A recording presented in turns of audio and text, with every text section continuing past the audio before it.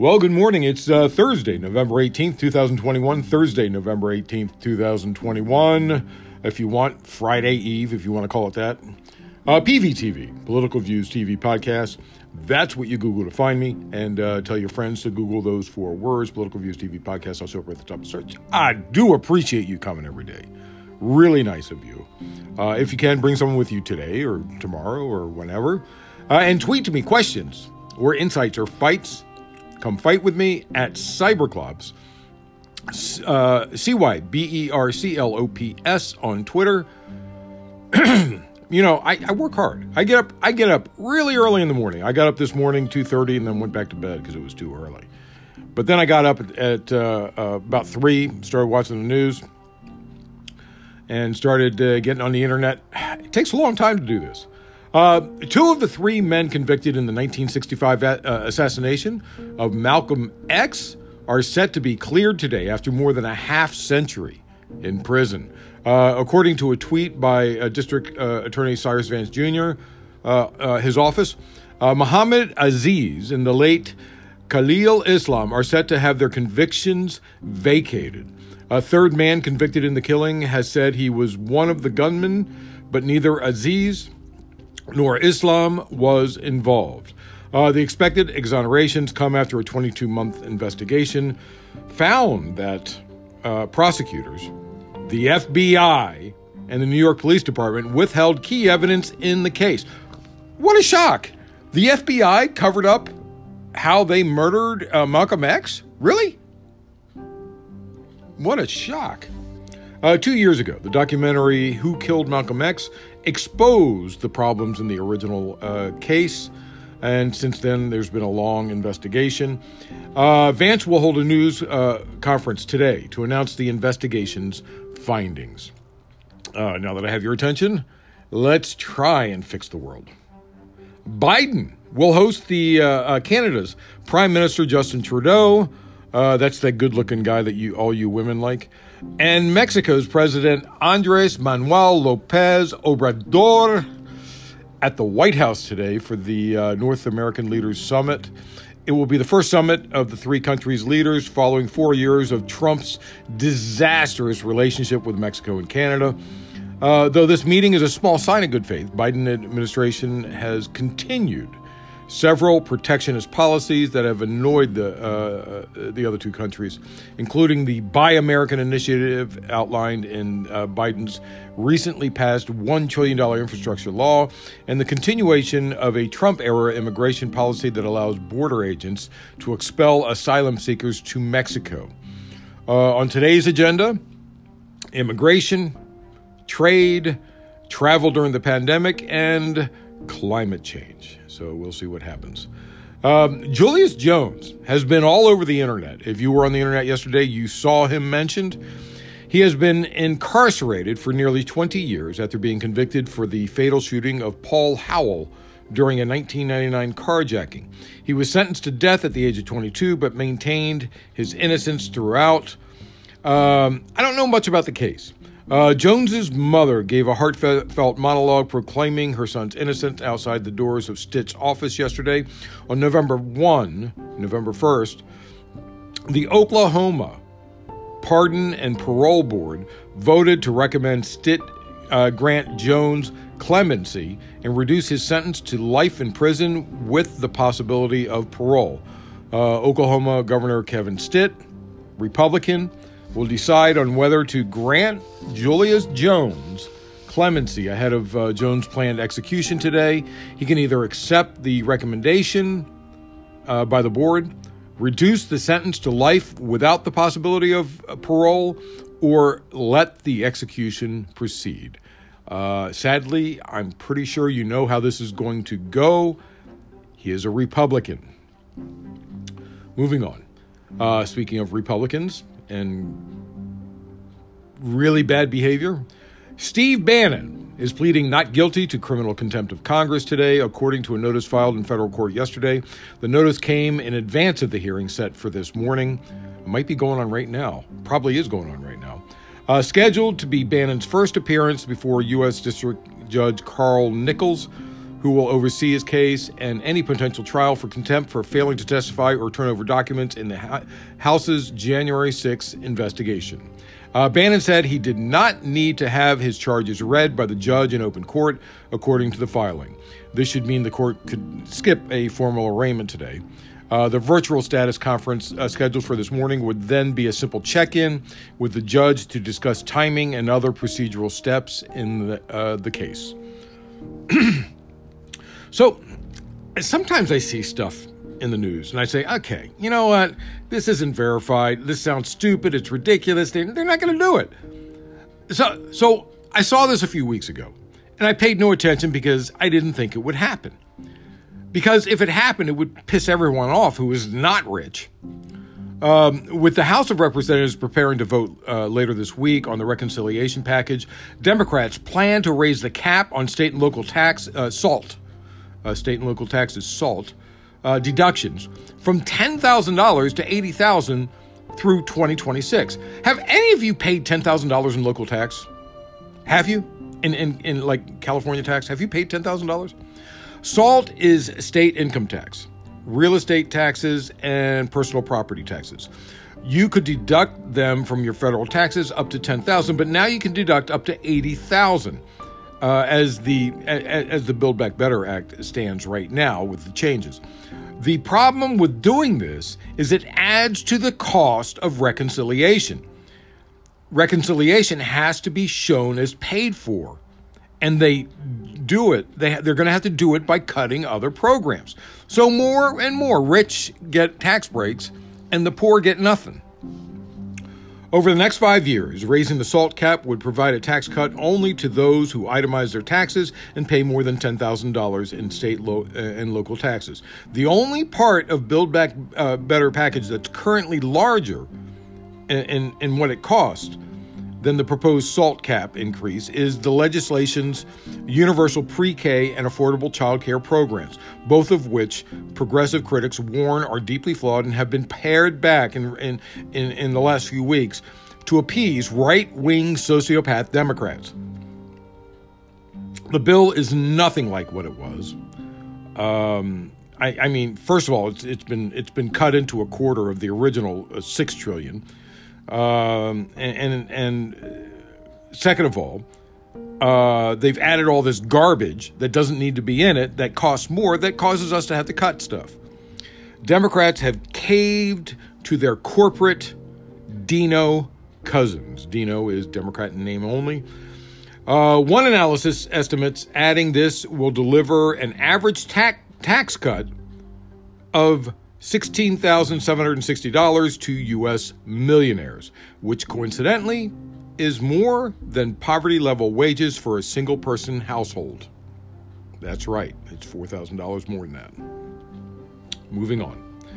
According to a document prepared during the Conference of Catholic Bishops in Baltimore, U.S. bishops opted not to target specific politicians regarding their stance on abortion as it relates to receiving communion. If you remember, this is all about Joe Biden, how Republicans are screaming that he shouldn't be allowed to take communion because he supports choice. The document, and by the way, just for you religious people out there,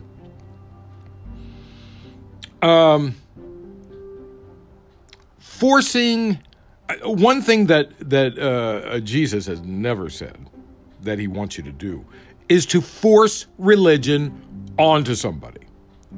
Changing a law and forcing religion onto somebody is against the Catholic religion.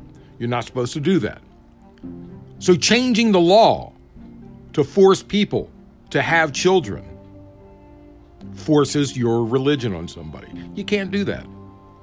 The document, the first in more than 15 years to define the meaning of communion, instead notes the special responsibility of notable Catholic figures to uphold the Church's faith and moral law while they remain in the public eye. The vote passed with 222 in favor, 8 opposed, and 3 abstaining. The document was subject to heated debate over the last year as bishops discussed whether pro-choice Catholic politicians such as Biden and Pelosi should partake in communion. Yeah, that's right. Pelosi is a Catholic. How about that? She doesn't act like one sometimes. The vote follows a warning from the Vatican over the summer against targeting the president and remarks from Biden that Pope Francis approved of him receiving the church's sacrament, the communion. Moving on. QAnon shaman Jacob Chansley has been sentenced to 41 months in federal prison. Think back to the insurrection. That guy with the painted face wearing fur and horns on his head. Chansley also carried an American flag on a speared flagpole, which the Justice Department, in prosecution, they said it was a weapon, and it was probably used as a weapon at one time or another. Supposedly, he's a peaceful guy. The Justice Department had asked for Chansley to receive a harsh sentence as a way to set an example among the January 6 rioters, and prosecutors have positioned Chansley as emblematic of the crowd, and he really was the symbol. And all news organizations, all over the country, everybody used him as a symbol for the insurrection. Judge Royce Lamberth has had Chansley held in jail since his arrest, despite his multiple attempts to gain sympathy and his release, including from, of course, Trump. Pictures of Chansley at the Capitol went viral because of his bizarre appearance while leading others through the Capitol, shouting into the bullhorn.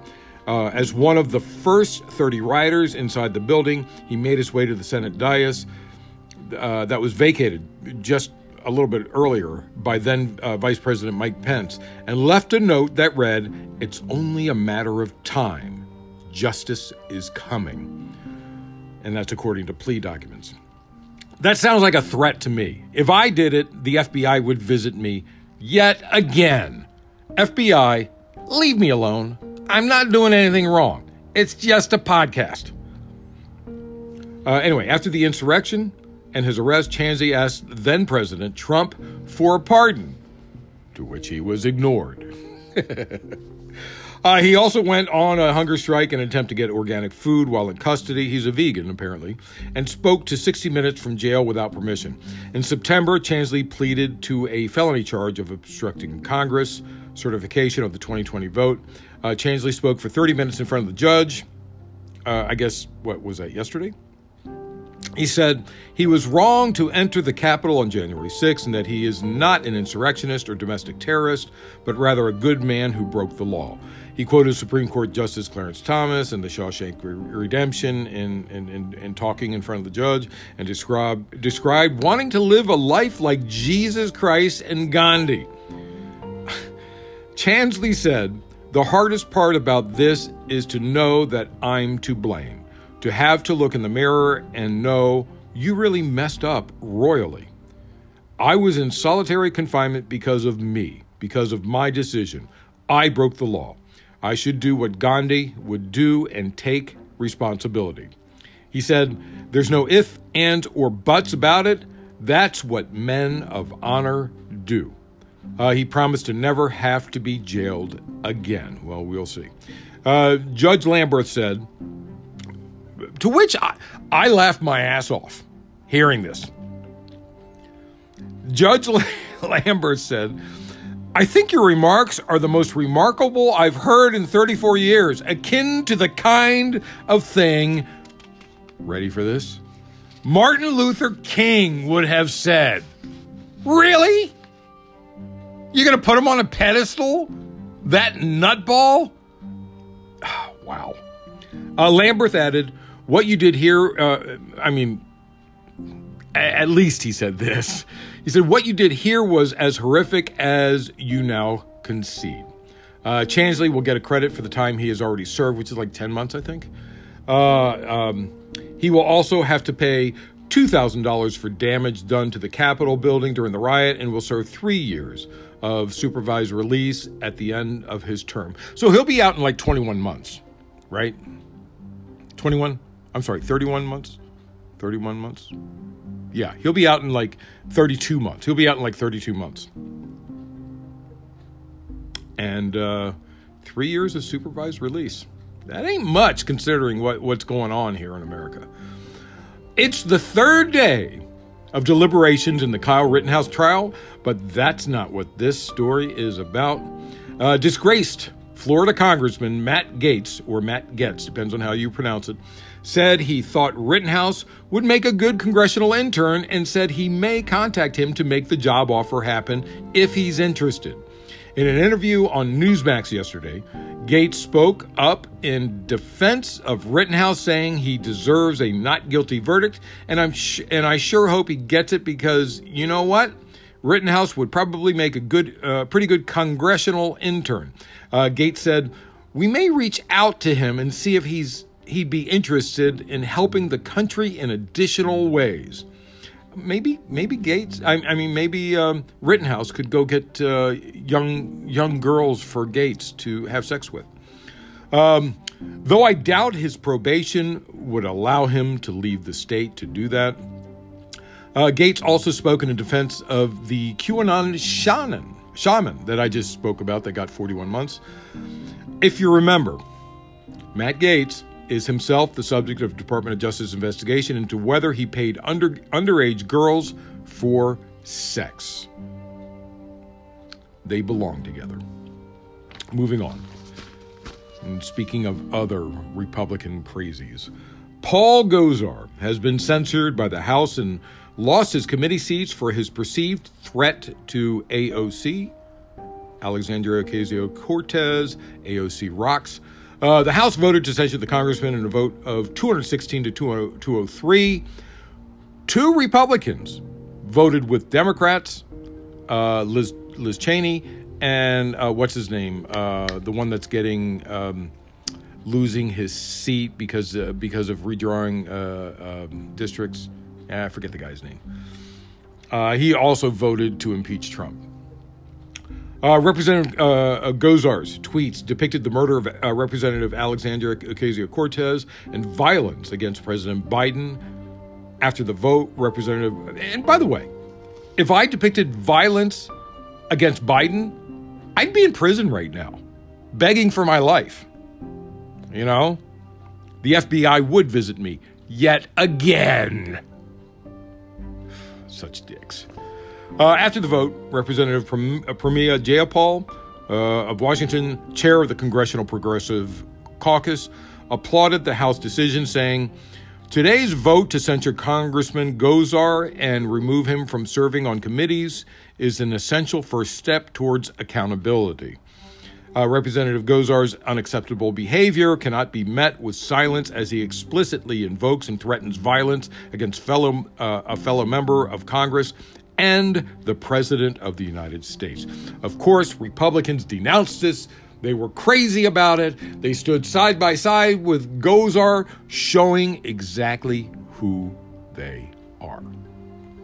Moving on. And we're almost done.